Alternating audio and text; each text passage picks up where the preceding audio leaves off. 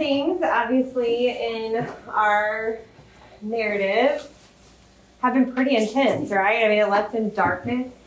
And so we are kind of hitting the point in the passage right now where the baby is about to be birthed. If you can use that imagery, God's people is about to be drawn out. The world has been dark for 3 days, and Pharaoh is like, get out of my face. But before we see what happens, it also is the turning point. This is the pillar that the Israelites actually turned back to for the rest of their story. And even today, like this week, Jews all over the world are pressing pause to reflect on what happened in this particular passage. And so this is we're not only going to study what happened in the redemption, but we're going to see an institution of a holiday that happens. And I'm actually going to grab some water, but I actually love holidays. Thank you. I am like, formerly, before we moved up here, I was an event planner for a while. And so like all things parties and events and holidays are my jam. But I love holidays because they're special and fun. I love that I get to like teach my kids and like feel all the feels. But I want to ask you guys like some of your Easter traditions, because we're going to learn. I mean, you probably already know that Easter and Passover are kind of like a woven thread for us. But for me, growing up, Easter always meant that we were at my grandparents' beach house in Ocean Isle Beach, and we had service on the beach. And so I never had like an Easter dress because we were like in our bathing suits and stuff, which was really fun. And I always had an egg hunt with like our little beach house. We knew the neighbors on all the sides, and so all the grandkids, they were like a generation of friends who bought the beach houses together. And so all the grandkids would be there during Easter week, and we would do an Easter egg hunt together after being on the beach. So it was super fun. Later, I went in college to my best friend in high school was Greek Orthodox. So I actually went to a Greek Orthodox Easter, which is unbelievable to experience. I mean, it's just like I had never, as a total cultural experience. But I mean, I saw the lamb being roasted. I mean, have you ever seen my big fat Greek wedding? You know, like that was my big fat Greek Easter. And so it was just like, I've never seen anything like it, but it was beautiful. I'd love to hear, what is a family tradition for you guys on Easter? What was Easter like for you?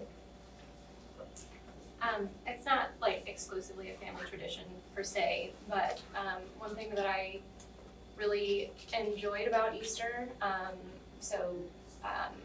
the Lenten season is my personal favorite season in the calendar. I love the like stillness and reflection. And then I think our Holy Week services are some of the most beautiful in the year. Yeah. And so Good Friday, of course, ends in silence, which doesn't happen any other time in the church calendar in a liturgical church. Yeah.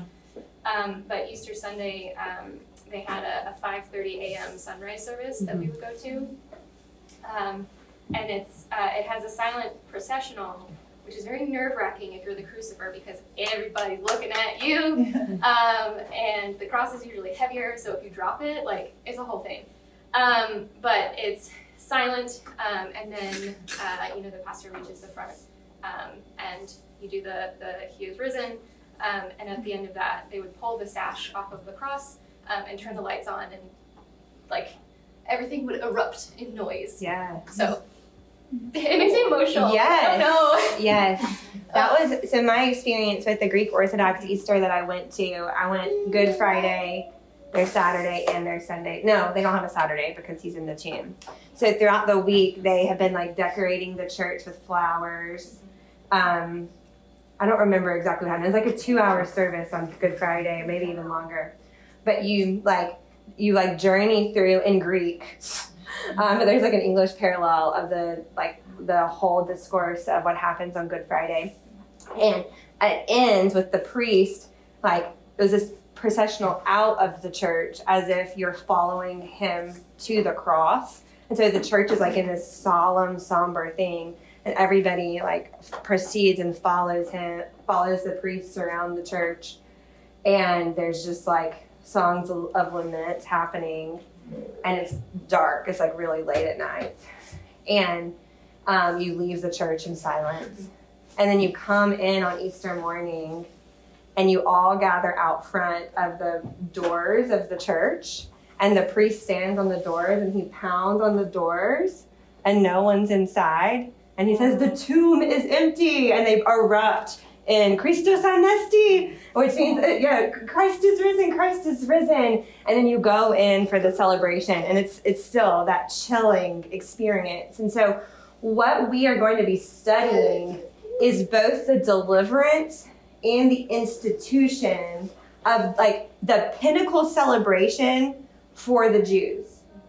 So what Easter is to us, this is to the Jews historically and is still today to the Jews. And so especially in Ann Arbor, where there's a diverse group of people, you actually will probably know some people who might be celebrating Passover. And so this year it actually starts on Friday, and then it will go through the next Friday. And what I've learned about how Passover is celebrated, I actually learned that Coca-Cola during this time releases special Coca-Cola bottles that they have a yellow lid, and they're kosher for Passover, which means that they've removed the corn syrup from their Coke for kosher celebration. But what is happening during this time is there is a deep cleaning of their homes that happens days, like weeks ahead of time, where they are removing all crumbs of flour from their house, wherever you could potentially have flour. And I was looking at modern websites about it. I mean, there's the mommy blogs that have all these ideas. Well, there's Jewish mommy blogs for sure out there telling you how to deep clean for Passover in less than 10 days if you're in that crunch, but they really recommend a month of cleaning. Yeah. Sorry. Yes. Yes, but here's their hope. And this is what's going to be really interesting. And I have begun as I read it.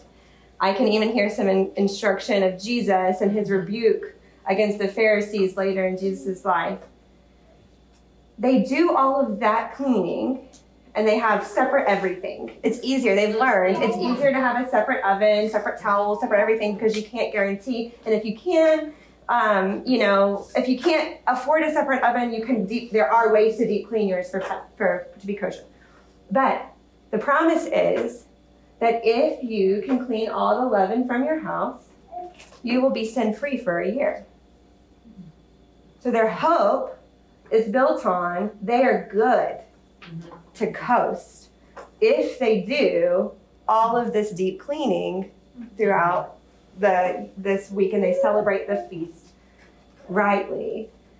And so as I was reading this, I began praying for my Jewish friends this week, because that's a crushing weight. It's a false lie for them to be built upon, and we're going to get the privilege of seeing what actually scriptures are saying here. So if you will turn with me to chapter 11.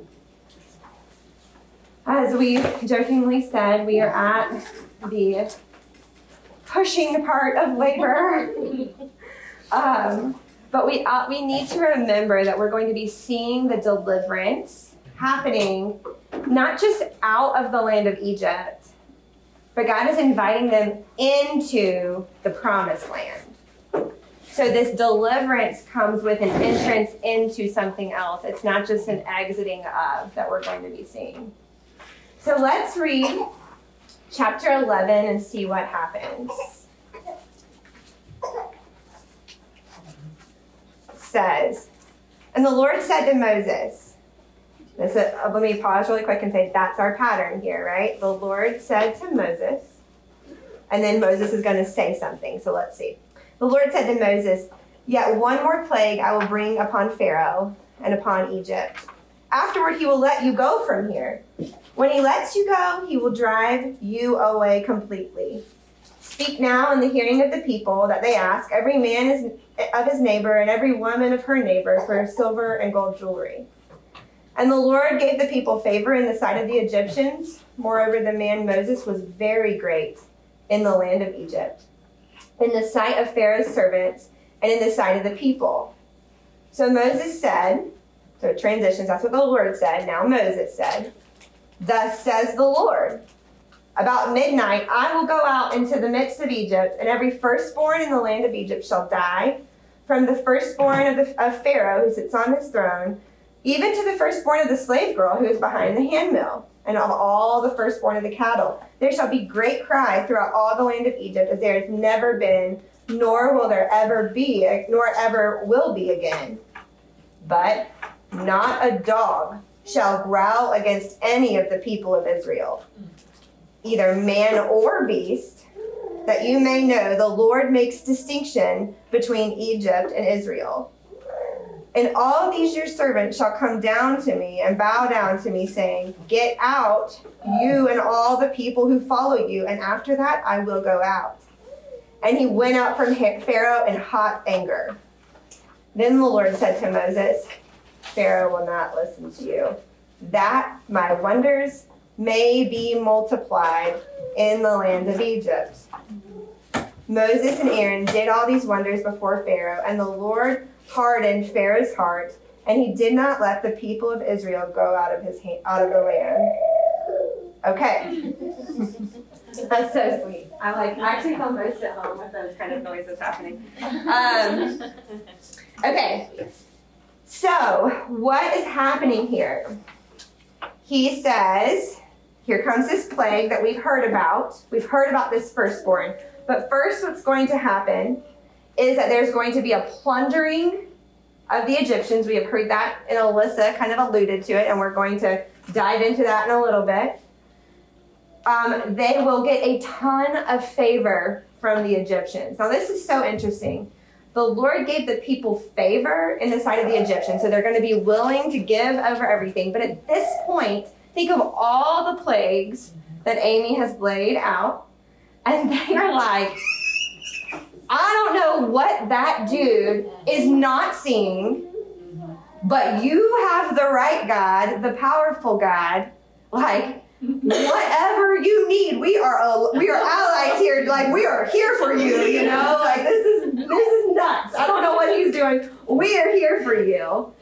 And it says that this man Moses was very great in the eyes of everybody, including Pharaoh's servants and in the sight of the people. So now every domino has been laid down except for Pharaoh, right? The gods have been knocked over, the people's hearts, and Pharaoh's servants have been. And so here's the plan. All the firstborns are going to die.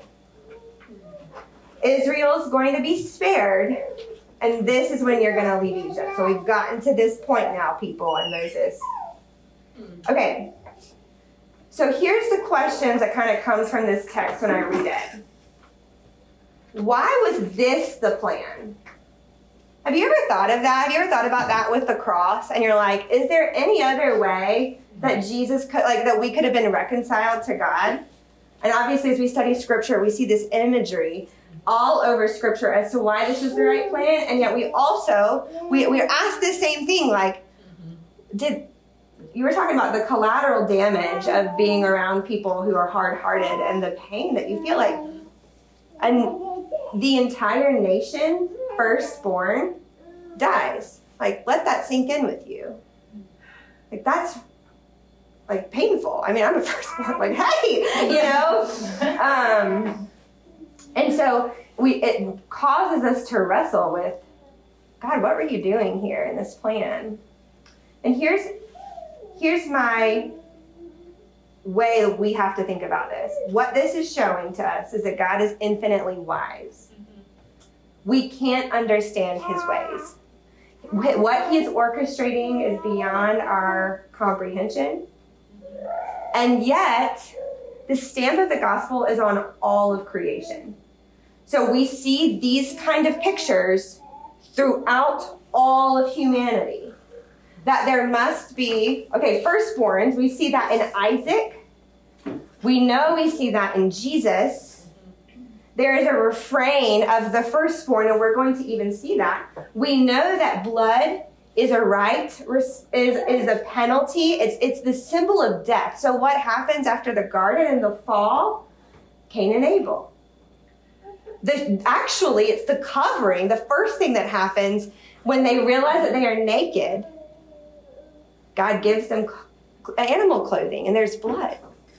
All of a sudden, because of our brokenness, in order for us to relate to God, blood that is a symbol of the extent of the brokenness of our humanity, the extent of our sin. And so blood has to be shed because God is holy. There's also God's justice on display here, because what did Pharaoh do? Pharaoh killed God's firstborn son in killing of his people by trying to kill the firstborn boys. God is just. He will not be mocked. There is a punishment for that. But on the flip side to justice is mercy and kindness, right? And so he's going to use and redeem that brokenness to get people, Pharaoh, everyone, to a point of brokenness. They could have repented before now. But at this point of brokenness, he's going to meet them there. He is going to show himself to be the one true God. And so he is going to redeem this terrible situation to put his glory, so that his wonders may be multiplied. This passage also makes us ask, some translations use say that it's the firstborn son. A lot of our translation says just firstborn, and so it's like, is it just the boys who are going to die? No, it's everyone, because it says, like, there's not a household that is spared. Mm-hmm. It says even the slave girl, like it says that phrase. So everyone, their firstborn, humans and beasts, from Pharaoh's house down to the slave girl, every house is touched by this. But how are they going to sleep? How are they going to die? Commentators really believe because it's at midnight, it's peacefully in their sleep, is their guess. There's probably some mercy to it. There's not this like grim reaper going around and like taking people out. The firstborns go to bed that night and never wake up. Why does this happen though? It says in verse 9, that my wonders may be multiplied in the land of Egypt. So Pharaoh was given a chance to be spared and say, okay, you can go before we get there, right? Like he could have sent them out after all the other plagues. But even at this warning, he should actually know that these things are really going to happen.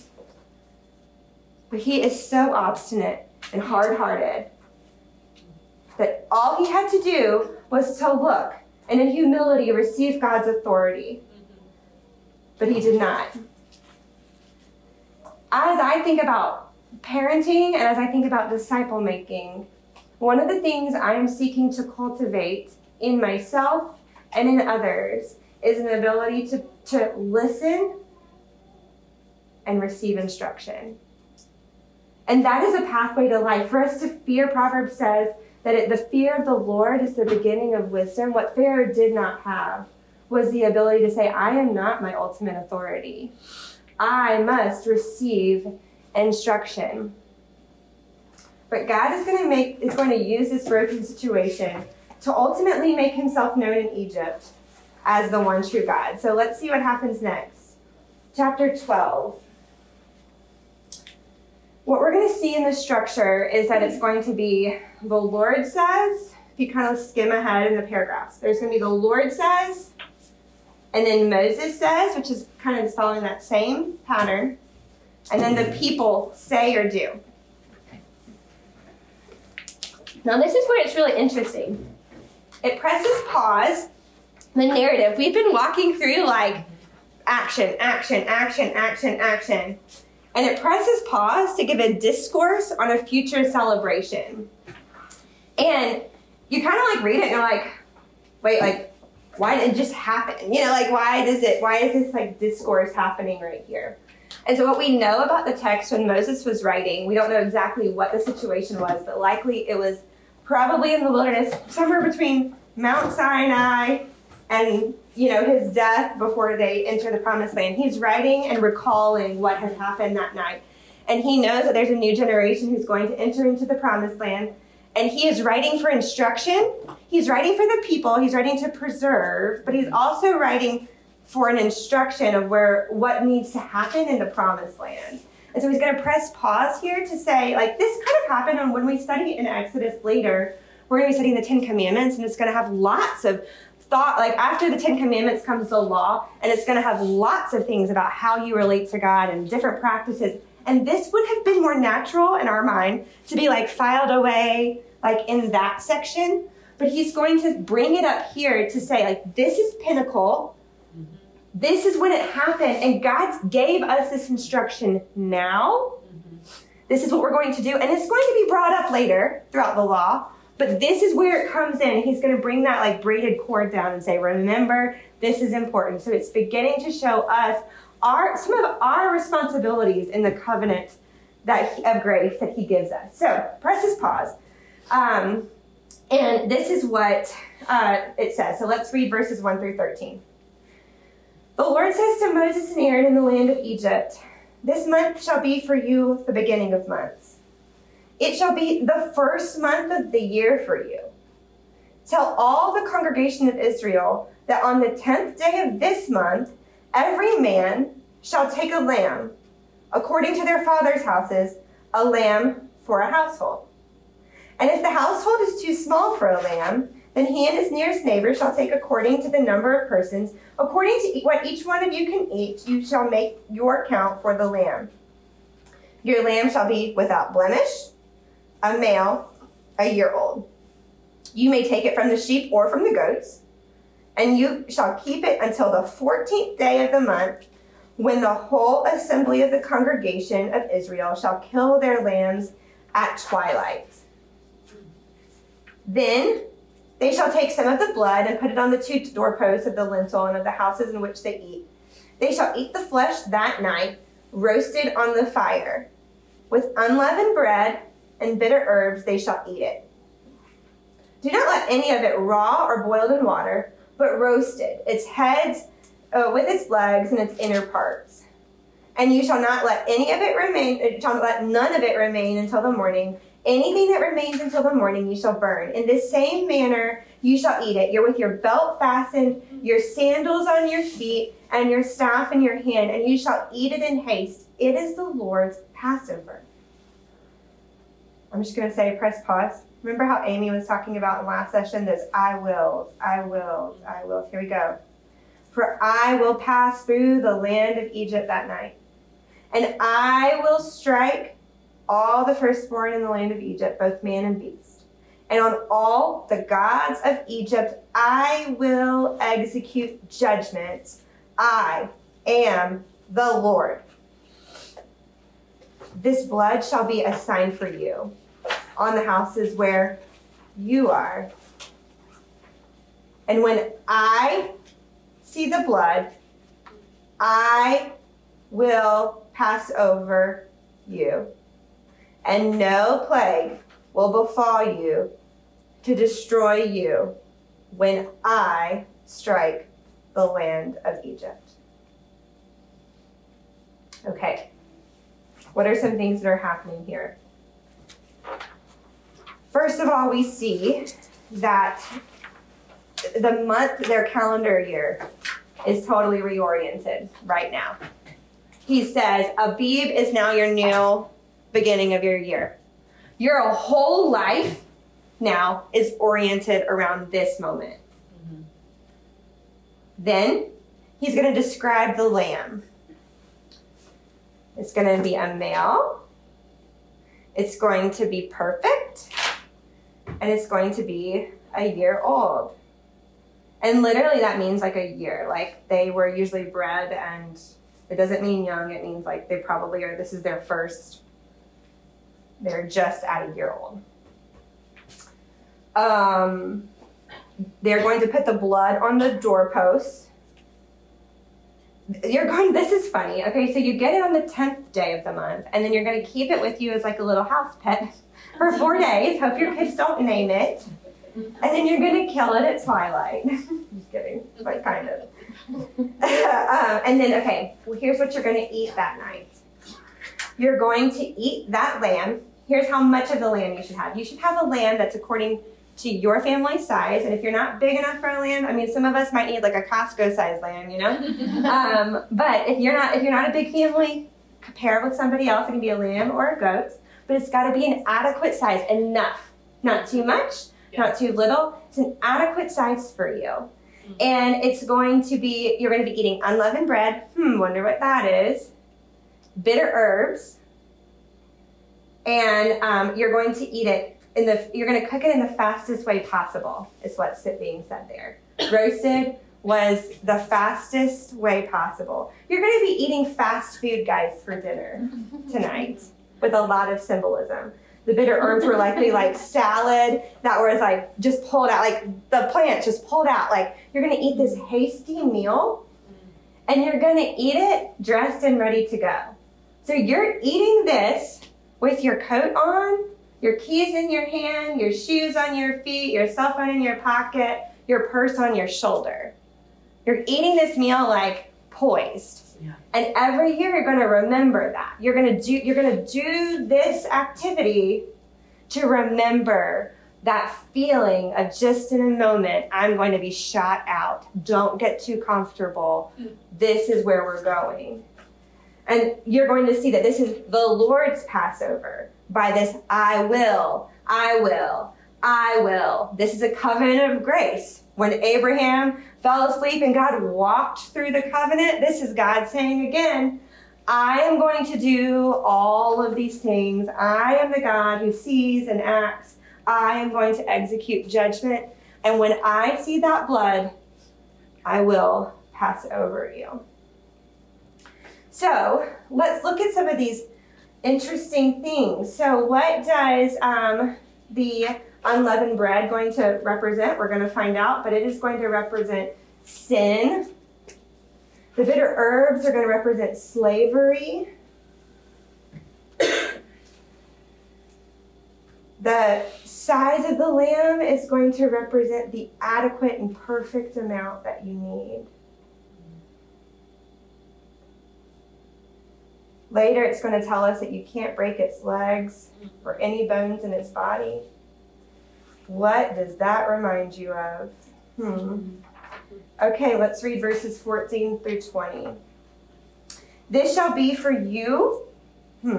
We went from a lot of I's, so let's see what happens with these U's. This shall be for you a memorial day, and you shall keep it as a feast to the Lord throughout your generations. As a statute forever, you shall keep it as a feast. 7 days you shall not eat. You shall eat unleavened bread.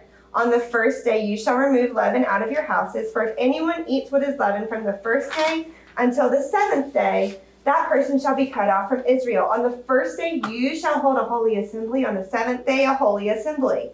No work shall be done during those days. But what everyone needs to eat, that alone may be prepared. And you shall observe the feast of the unleavened bread, for on this very day I brought your hosts out of the land of Egypt. Therefore you shall observe this day throughout your generations as a statute forever. In the first month, from the 14th day of the month at evening, you shall eat unleavened bread until the 21st day of the month at evening. For 7 days no leaven is to be found in your houses. If anyone eats what is leavened, that person will be cut off from the congregation of Israel, whether he is a sojourner or a native of the land. You shall eat nothing leavened. In all your dwelling places you shall eat unleavened bread.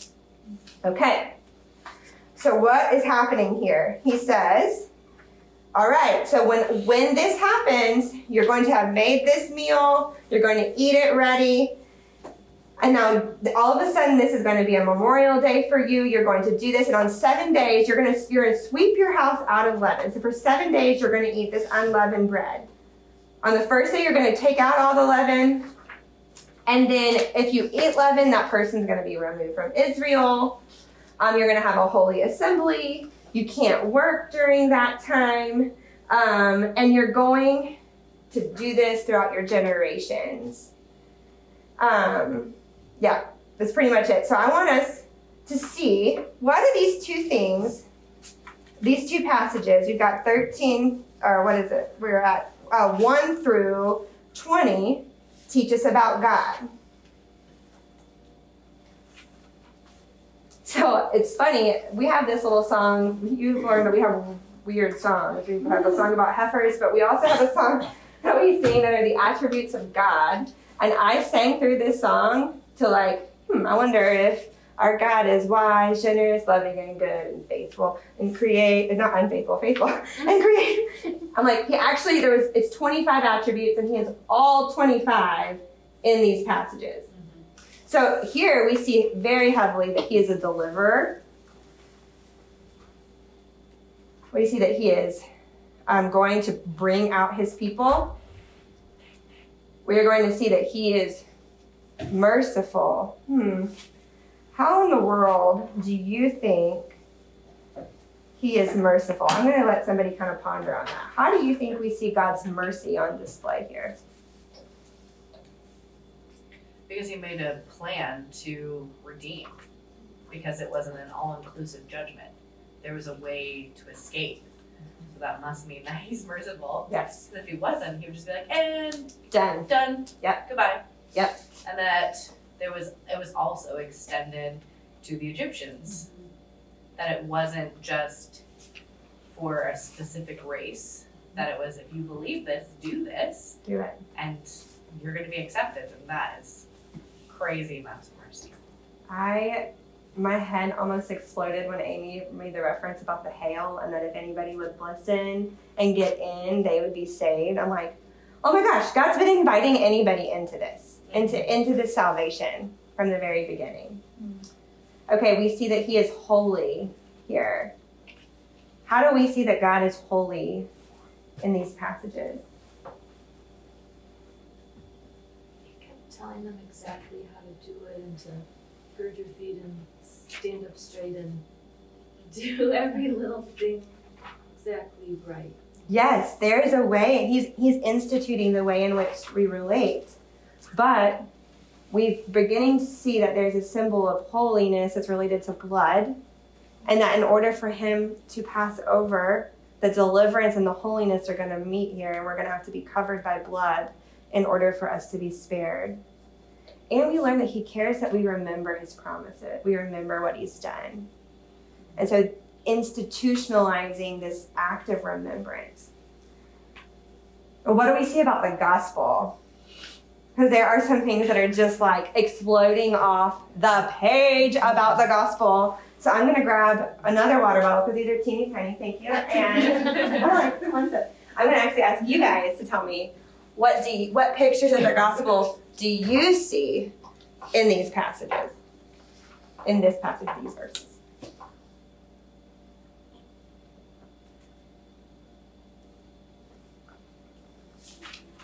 I love that it was enough, that it wasn't in excess, that every single part was used. You know, obviously the cooking part stood out to me a lot. And it's like, oh, like you are making this like a complete sacrifice. There isn't any left over, and if there is, we're burning it all. Like nothing's wasted and nothing's too much. You know, it's the perfect sacrifice. And it totally points to Christ being the perfect sacrifice. How? Keep going. Because his atonement was complete. It was one and done. There wasn't any part of redemption that's wasted or squandered or didn't meet that standard. And that, I love that, like, we're like, oh, we're not a big enough family, so like, let's get with another family so that then it can cover enough. Mm-hmm. And it wasn't like, oh, you have like 2 people in your family. No, go ahead, use the big old lamb and then waste some of it. Like, or if you aren't a big family, you aren't good enough. Yeah, but, you know, right. like there's a covering for all people adequately in the sacrifice. Rich and poor and whatever. Everybody. Yes. All right. Another picture of the gospel on display here. Just shout them out. The distinction says that you may know that the Lord makes a distinction between Egypt and Israel. It's like wheat and tares, goat and sheep. Like he's constantly, there's those that are in Christ and those who are not. It's an exclusive gospel. Yes, yes. Well, I'm sort of jumping off from that. There's like the community aspect of it as well, because like if you are a bunch of single people and can't eat a lamb all by yourself, you're gonna get your single people together. You know what I mean? So, Yes. right. Or you come into our house Right, too. right, Either right. way, yes. So just the call for the not only the act of like communal remembrance and reverence and worship, but also that community is meant to like transcend just a holiday. Yes. Yes. One anothering, like awareness of others. What do you notice about the lamb? Okay, first of all, who is the lamb in our gospel picture? Why don't you turn in your Bibles to John chapter 1 and see what happens here. John chapter 1, verse 29. This is talking of John the Baptist and Jesus. The next day he, John the Baptist, saw Jesus coming toward him and said, "Behold the Lamb of God who takes away the sin of the world." Jesus is the Lamb here. He is a male, young, perfect and sinless, and his body was broken for us.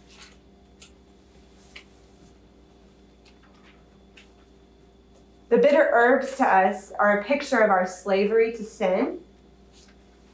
The hyssop, in which will be used to paint the door frame, was likely in the mixture of drink that's offered to Jesus on the cross.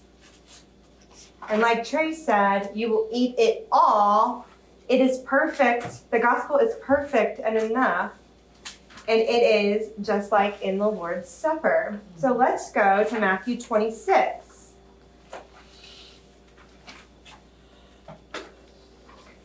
Verse 17 through 19 and 26 through 29.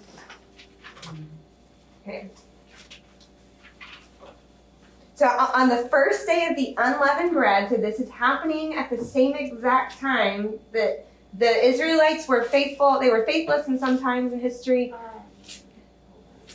Matthew 26, verses 17 through 19, and then we'll just do 26 and 29 through 29 as well.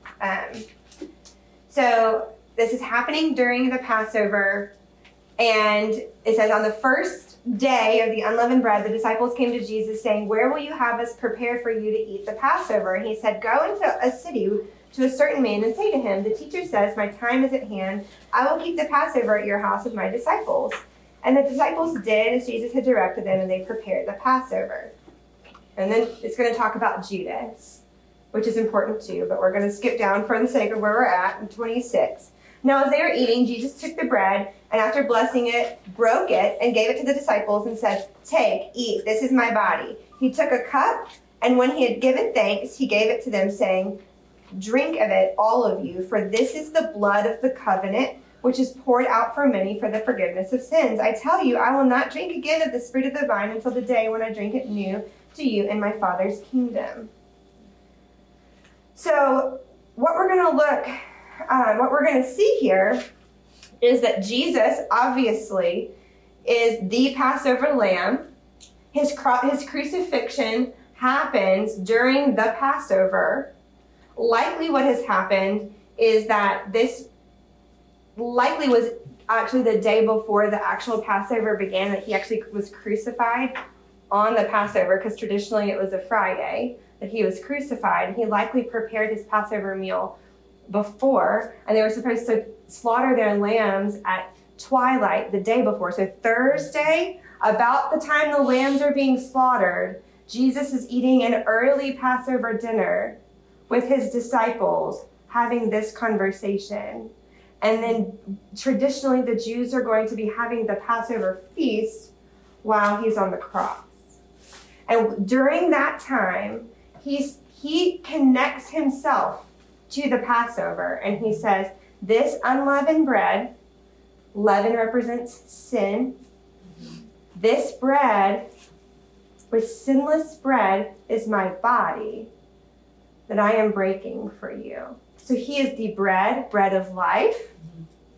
We're going to see in John, he refers to himself as that. He is also the lamb in which you eat. And he is the vine, but we're not in that. His blood is what we drink. It is perfect and complete, and that is why we remember the Lord's Supper.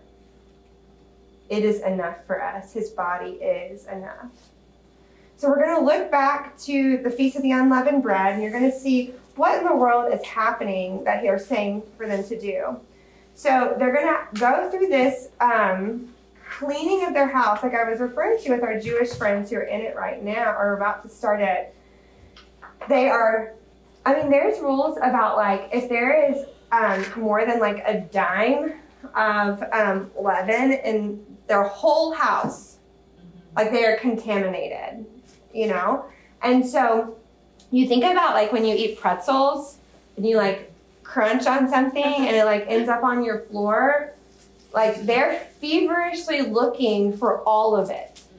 And they're going to get rid of it all for 7, or they're going to have a totally leaven-free house for 7 days. So they're working ahead of time to sweep out that leaven. And then they're going to eat and feast on this meal that we've talked about.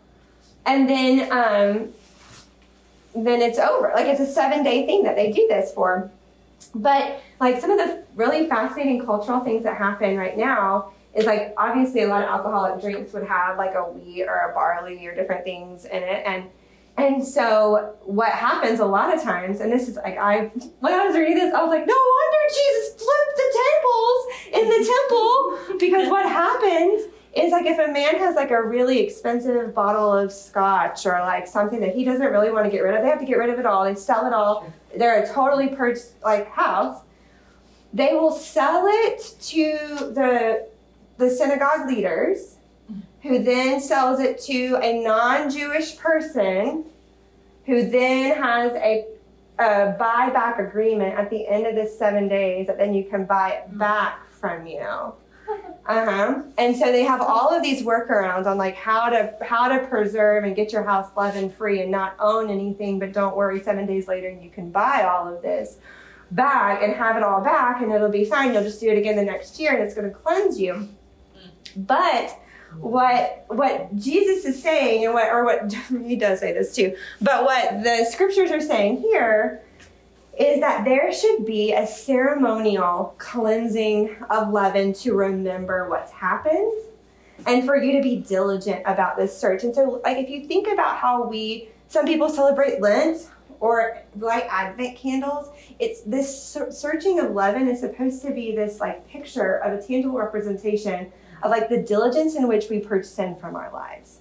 So it's supposed to be this act of ceremonial like worship that's a picture for us of the diligence in which we clean the corners of our lives, not this false system where we feel like we're coasting and we can keep our hearts hardened to the Lord because we've done the external. I'm like, the whitewashing of tombs, why are you cleansing the outside when your hearts are filthy?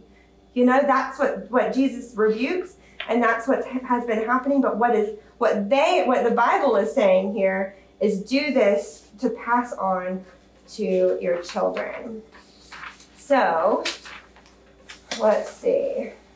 Okay, now we're also going to flip over to 1 Corinthians chapter 5, verses 6 through 8. So what's so interesting, as I was thinking about it, I remember that there was a passage that talks about Jesus as the Passover lamb. And I was like, well, where is that? So let's read and see what it is. It's in a very odd place. In my mind, I actually thought it would be in Romans because I thought it sounded like a great like theological discourse where he's going to like layer and connect these beautiful imagery. Or maybe in Hebrews, not by Paul, but Paul, like there would be some like beautiful connection. It's not. It's in 1 Corinthians chapter 5, right in the midst of talking about sexual immorality. That's weird. Let's see why. Let's look at verses 6 through 8. Your boasting is not good. Do you not know that a little leaven leavens the whole lump? Cleanse out the old leaven that you may be a new lump, as you are really as you really are, unleavened. For Christ, our Passover lamb, has been sacrificed. Therefore, let us celebrate the festival not with the old leaven, the leaven of malice and evil, but with the unleavened bread of sincerity and truth. Okay, so why in the world is that what is connected here? So what is happening in this passage and what it helps us see, sometimes you have to, in order to interpret Scripture, you have to look at what is, like where other passages of Scripture reference it to draw out its meaning. So where do we learn that leaven really represents sin? It's like right here. So Jesus, our Passover lamb, what Paul is saying here is likely this passage was being written during like the first Easter celebration. This might be one of the first and earliest sightings of Easter in the early church, because it says, let us celebrate the festival. It could be it's likely happening during Passover. At bare minimum, there's agreement that this is happening during the Passover, because it's such an easy picture for Paul to pull out. But it is likely actually talking about an early picture of Easter. But he's saying, so you have been in a sexually immoral church and you're boasting about all the stuff that's happening in your church. Do you not know and do you not see that you've done this backwards? What's supposed to happen in our celebrations? You're supposed to purge the leaven and then sacrifice the lamb. But don't you know, the lamb's been sacrificed and there's still leaven remaining? You should have been diligent in the purging of sin, not because it's what saves you, but in response to the fact that this is who you are. You're a redeemed people. And he says, you have done this all backwards. You have leaven remaining here. And we're going to come back to see what in the world that is. And so we now can associate leaven and sin together. Let's keep going. Exodus 12, 21 through 27. Then Moses called all the elders of Israel and said to them, go and select lambs for yourselves according to your clans and kill the Passover lamb. Take a bunch of hyssop and dip it in the blood that is in the basin, and touch the lintel and the two doorposts with the blood that is in the basin.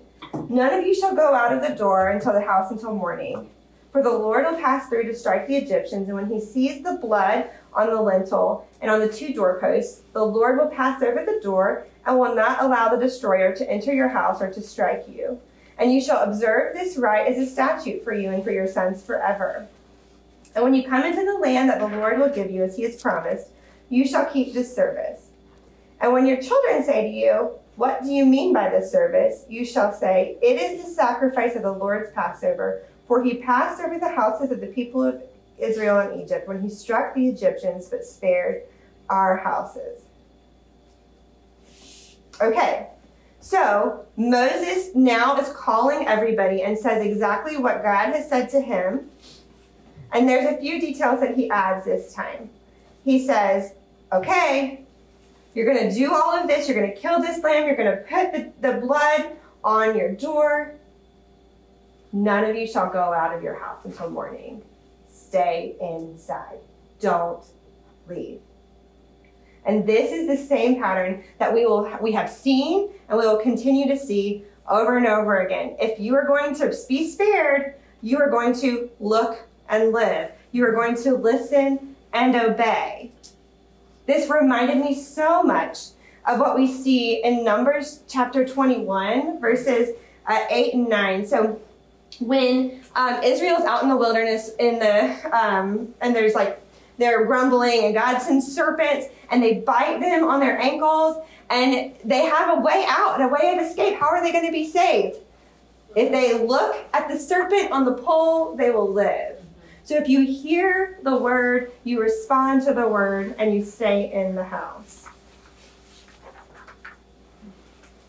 Then you're also they're told to pass this down. So when you get to the promised land and your children ask you what this means, you shall tell them that he passed over the houses of the people of Israel and struck the Egyptians. God has a plan for the story of redemption to be passed down through families.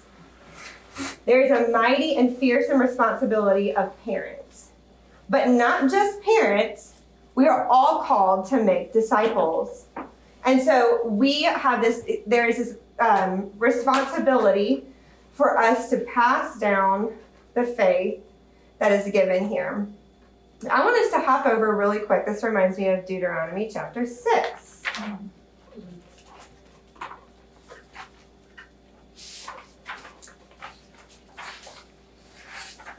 Deuteronomy chapter 6. I'm going to read the whole thing. This is also, or I might not read the whole thing, it's long, but this is what happened and what God has told the people to do before they go into the promised land.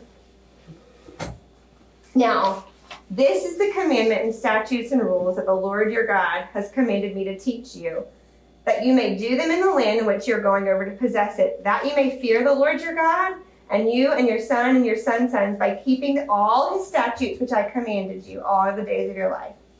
Okay. Hear therefore, O Israel, and be careful to do them, that it may go well with you. Let's pause there and say, remember, obedience leads to blessing. Be careful to do it. It will may go well with you, that you may multiply greatly, as the Lord, the God of your fathers, promised you. So this is the Shema, right? Hear, O Israel, the Lord our God, the Lord is one. You shall love the Lord your God with all your heart, with all your soul, with all your might. And these are the words that I command you today. You shall teach them diligently to your children. You shall talk of them when you sit in your house, and when you walk by the way, and when you lie down, and when you rise. You shall bind them on a sign on your hand, and as frontlets between your eyes. You shall write them on the doorposts of your house and on your gates. Then, where are you going to pass all these things down? Why are you going to teach your children to do this?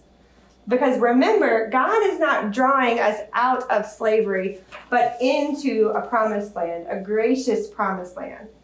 So when the Lord your God brings you into that land, this is now Israel right on the brink of entering it. And he brings you into the land that he swore to your fathers, to Abraham, to Isaac, to Jacob, to give you, with great cities that you didn't build, and houses full of good things that you did not fill, and cisterns that you did not dig, and vineyards and olive trees that you did not plant.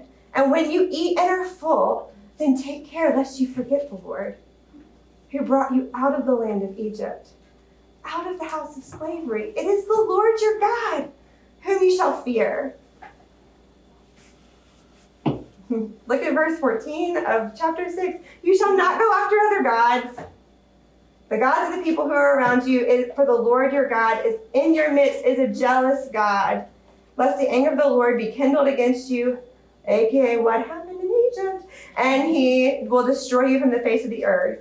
And he's going to continue to tell them, remember this, pass this down, tell your children of the work of God in your life. But this role is not exclusively to parents. All people are called to make disciples and pass down the faith. We see that in 2 Timothy 2, chapter 2, verse 2. We see that in Matthew 28 in the Great Commission, that we are called to make disciples, to tell the story of God's goodness again and again and again and again. So they hear this call, and what do the people do? And the people, so we've had God said, then Moses called, and the people bowed their heads and worshiped. The people of Israel went and did so as the Lord commanded Moses and Aaron, so they did. So we see this pattern again. You hear, you believe, you worship, and it calls to action. So they hear, they go, yes and amen. They go and they do. So now it's going to happen. Here's the actual Passover, guys. All of that was just the warning, which is what makes me go, that's a long-winded discourse on the warning and the institution of the Passover. So now it really is going to happen. And I want you guys, we've talked about it a lot. You hear it retold. this time as we read it, I want you to imagine it, okay? So, imagine that you're broken from the plagues, right? Despair. 3 days of darkness has just happened. Really tired of this journey. Right beforehand, right before all these plagues happened, things got worse for you. In your slavery, you are already a broken people. There's this anxiety from all the other plagues. But honestly, they've been in the land for a really long time. And so this is their home, and they've just been told that this is when they're going to get shot out. But this isn't just where they were raised, but for 430 years, this is where their people have been, and where they're headed out to, they don't know. And so this is where their grandparents' cemetery is. This is the house in which they built. And they've got to do this thing. But they have the remedy. They're going to be spared. They know people are going to die all around them that night. And they're wondering, is this going to work? I guess it is, because God's proven himself to be faithful. But is this going to be enough? Oh, wait, I have the answer. Do I go tell my friends and make sure they're in the house? They cook this meal. It feels like fast food when you're having to hurry. Does it taste good? Will it taste good for Jesus during his Last Supper? This would have been their Last Supper, because honestly, they eat manna and quail and water from the rock until they enter the promised land, a land flowing with milk and honey. So let's read what happens. Verses 29 through 32. At midnight, the Lord struck down all the firstborn in the land of Egypt. From the firstborn of Pharaoh, who sat on his throne, to the firstborn of the captive who was in the dungeon, and all the firstborn of the livestock. And Pharaoh rose up in the night, and he and all his servants, all the Egyptians. And there was a great cry in Egypt, for there was not a house where someone was not dead. Then he summoned Aaron up by night and said, "Up, go out from among my people, you and the people of Israel, and go serve the Lord as you have said. Take your flocks and your herds, and as you have said, be gone. And bless me also?" I don't know what he was thinking there. But get out. The whole thing. Whatever you want, I'm done. I'm holding my firstborn. I'm to a point of brokenness. So when the sun had set for 3 days and not risen, and Ra was defeated, this is the moment where Pharaoh bends his knee. But it came at great cost for him and for all the people. But God is faithful to who he says he's going to be, and he sends out his people on that night. The question we have to ask when we read this is what really separated Egypt and Israel? Was Israel any more holy than Egypt? No. The only thing that separated them was that they slaughtered the lamb and they got in the house. It is a covenant of grace and mercy over them. And isn't it so good of God to take an awful circumstance and redeem it? We have seen that his glory is going to be put on display. He's doing these things so that he is known as the one true God. And so a commentator I read said this so well. God, in effect, was saying mercifully to Egypt. This plan had Egypt in mind. That you should pay attention to no other God. I have powerfully demonstrated to you that they don't exist. I have demonstrated to you what happens to people when they think they do. So you, from the very beginning, have created this polytheistic society, and I have mercifully entered in to show you that they are powerless and you are worshiping the false gods. Trust me alone, and you'll have made the choice from which everything else important follows.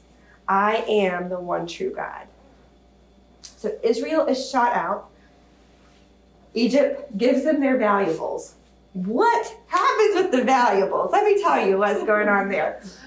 Can you just imagine being like, hi, like, can I have your gold? How did that situation come out? I don't know.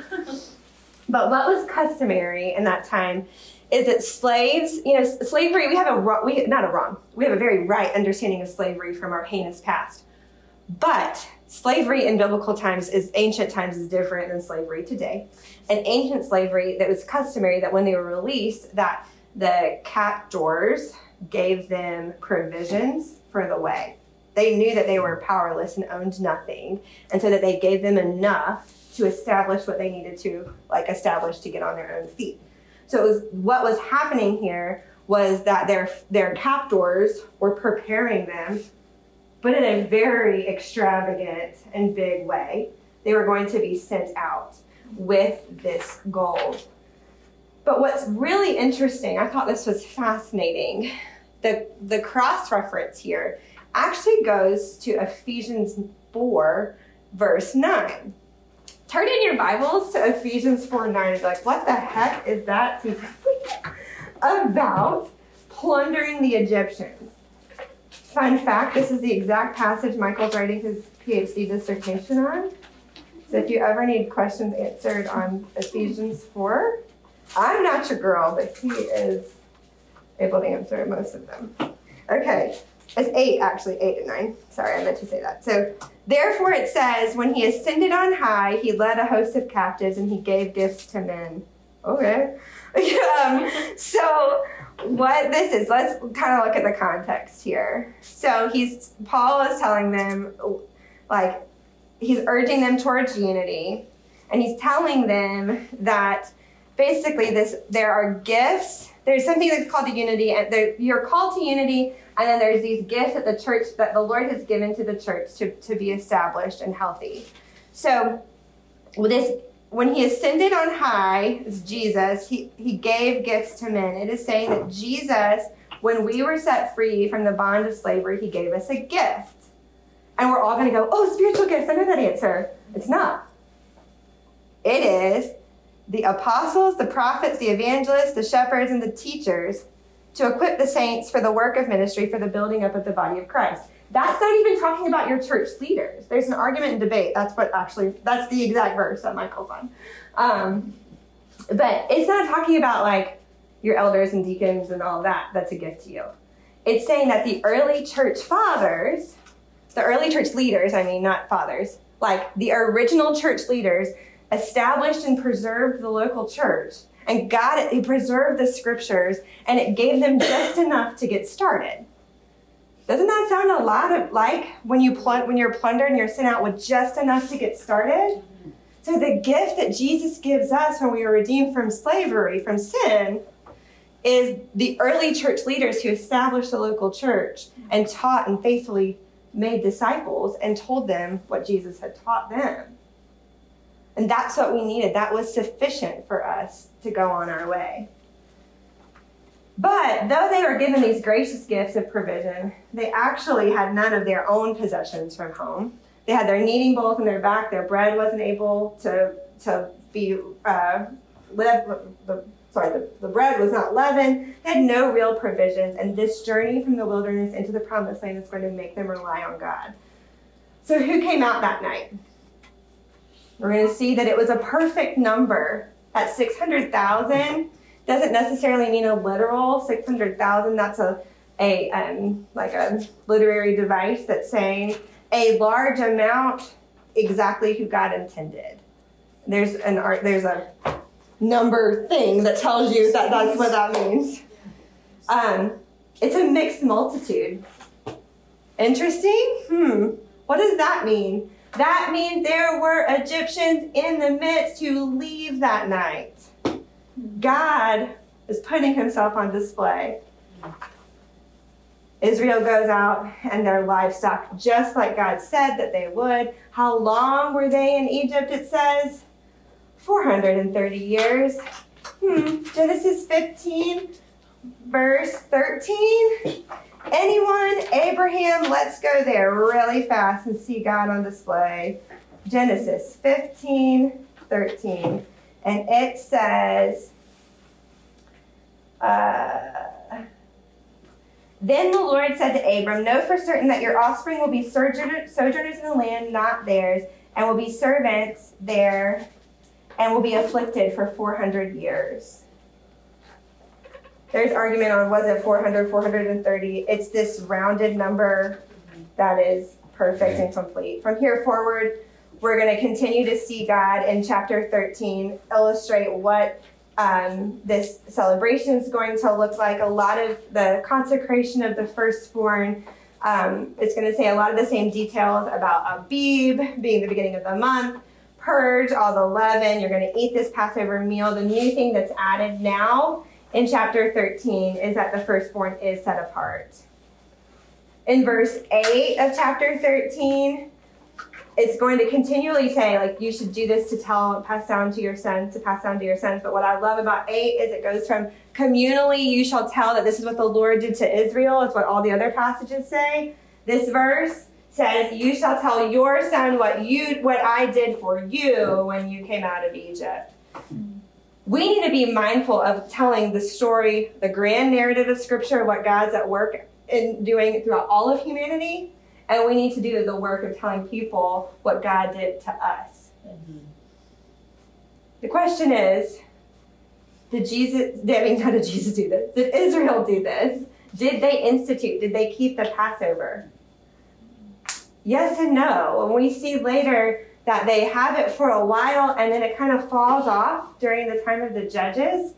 And it's during King Josiah's reign in 2 Kings 22 that he is, after the line of David and Solomon, and he finds the scrolls and he reads this very text. And he goes, we haven't been doing this. And he repents and he weeps and he reinstitutes the Passover. And from there forward to this day, it has been celebrated. But what's interesting is that today, Passover lamb isn't killed. And one of those, I wonder what God was up to in all of humanity, there hasn't been a Passover lamb that was killed since the fall of the temple in AD 70. Because the humanity pressed pause, it wasn't needed anymore. Jesus had already done it. And so now the celebration is more customary. They eat it, they think about it, but there's not been one sacrificed in the temple since AD 70. And so what do we do with all of this? Israel has been shot out. Megan pointed out earlier today that I'm going to leave you on a cliffhanger. They aren't totally redeemed. They aren't totally out yet because Pharaoh's going to be on their tails. But that's a cliffhanger for summer Bible study. That's where we will start. But this week of Easter, as we prepare our hearts for celebrating and remembering, what do we do with all of this? We do the only thing that these people, that we model and follow what they did. We bow our heads and worship. We hear the word and we're amazed at who God is, the fact that he shot us out of slavery. And we're going to worship in response, know that Jesus is our Passover lamb. And so I'm going to ask you, and kind of as we close to think about this, what are you going to worship God for today? If you think back to Alyssa's initial statements that she said about the themes, that God is, let's go back there really quick from the first session. This is why I was feverishly writing them down, Alyssa. Let's see. Okay. God is a God who fulfills his promises. Therefore, he can be trusted.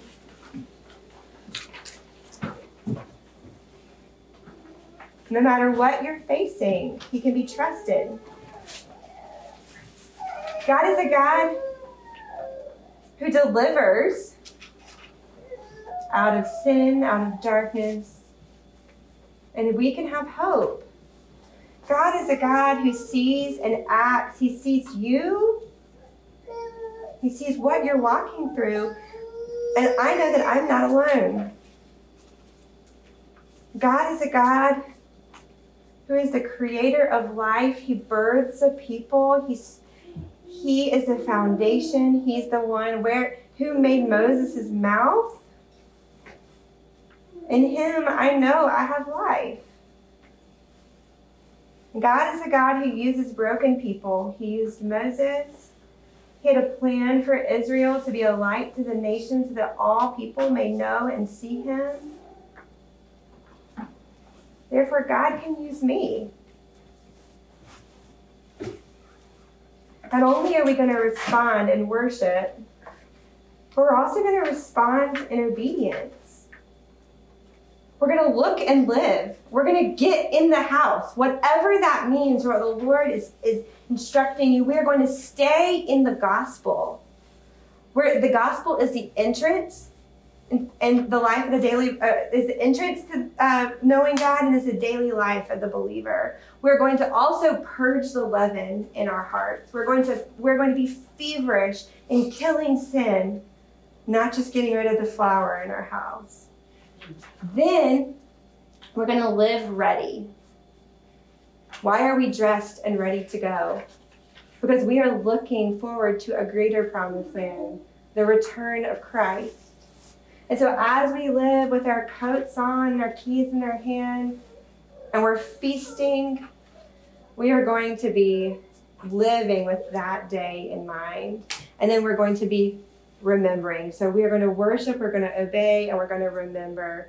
We're going to remember and reflect on all that God has done in our lives. We're going to stir up in us a remembrance of the story of the grand narrative of Scripture, to remind ourselves of who God said he is, and we're going to do it in a personal way to see what has God been at work in our hearts and our lives. We're going to pass it down to the next generation. And we are going to tell them about what God has done.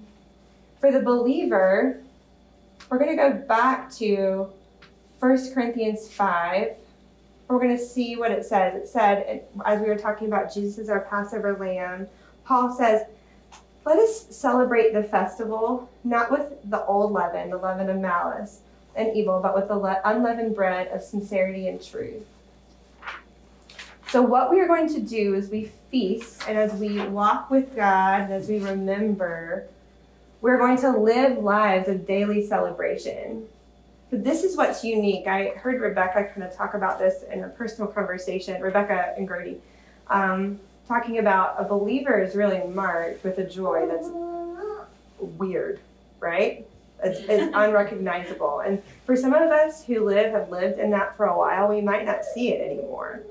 But celebration and this feasting and remembering is a distinctive mark of the Christian community.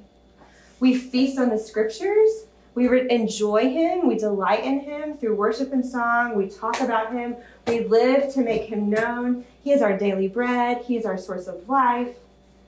The Christian's Passover doesn't last a week. It is his whole life. There's an early church father that says, for a true Christian, it is always Easter, always Pentecost, and always Christmas. And so the world is waiting to see a church which takes sin seriously, which enjoys forgiveness fully, and in which its times of gathering combines joyful celebration with an awesome sense of God's immediacy and authority. So when Moses went to Pharaoh and said, let us feast in the wilderness, he was talking about what happened on Sinai. But there's this invitation that we're going to be feasting. We're going to be feasting with God on the Passover, on the manna, on the quail, and one day in a land flowing with milk and honey. Some days it might feel a little bit more like manna and quail, you know? But God is in our midst, and we will be his people. Let's pray.